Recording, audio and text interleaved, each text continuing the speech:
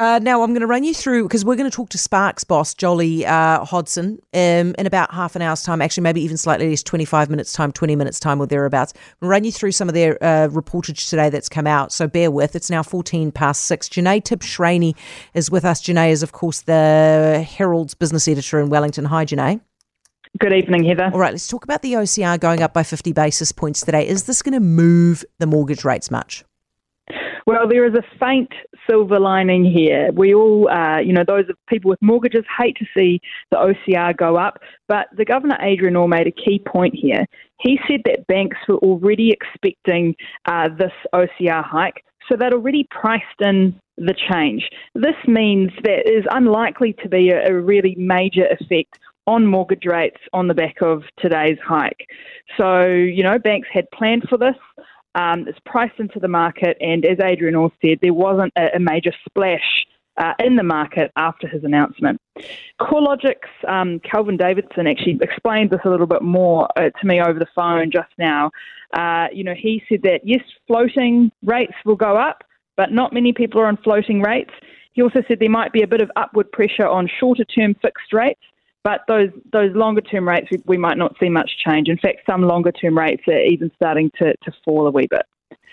Since October 2021, when this started, we've had an increase of about 450 basis points, which is so much for so many families. Are we starting to, we've been warned that a lot of mortgages are going to roll over in the next year or so. Are we starting to see the impacts yet? Well, I mean, gosh, you'd hope so. About half of mortgages are due to be refixed this year, so that's still a lot of people who are yet to feel the pain. Something that the Reserve Bank pointed out today was actually that some of the rates that people are going on to now are higher than what they might have been tested at in terms of affordability a couple of years ago when rates were rock bottom.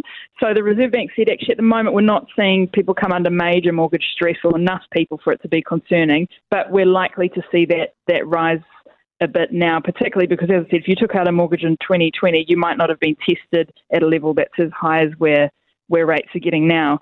But something to remember here is that there's an enormous amount of uncertainty around the impacts of the cyclone and the floods.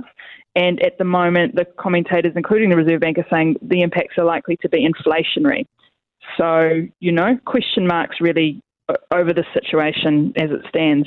Janae, was it then the right call for the Reserve Bank to do this in the midst of the cleanup? We're still finding bodies from the cyclone, so was it the right call, do you think? The Reserve Bank noted that it looks to the medium term, so it doesn't create monetary policy in response to short-term, events. People might think, well, what about Canterbury earthquakes? The Reserve Bank said, this is quite a different situation here because we're coming into this cyclone crisis with inflation already, a problem. It was a different economic environment back when the Canterbury earthquakes happened.